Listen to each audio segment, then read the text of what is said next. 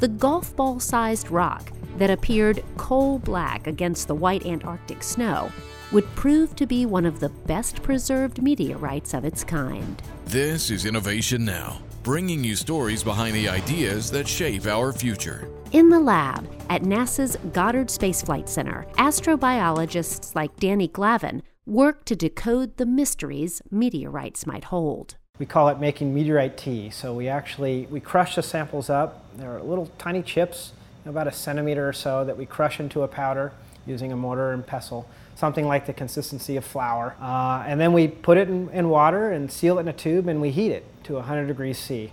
And at that point, we take the liquid from the supernatant, and we extract it and we analyze it using gas chromatography, liquid chromatography, coupled with mass spectrometry to try to separate all the individual organic components that are in that meteorite tea. For Glavin, meteorites are like history books that fall from the sky and deliver chemical information about the early solar system. It seems like every meteorite sample that we've studied, we find something unique and different. And I think that's what I like most about them. For Innovation Now, I'm Jennifer Pulley. Innovation Now is produced by the National Institute of Aerospace through collaboration with NASA and is distributed by WHRV.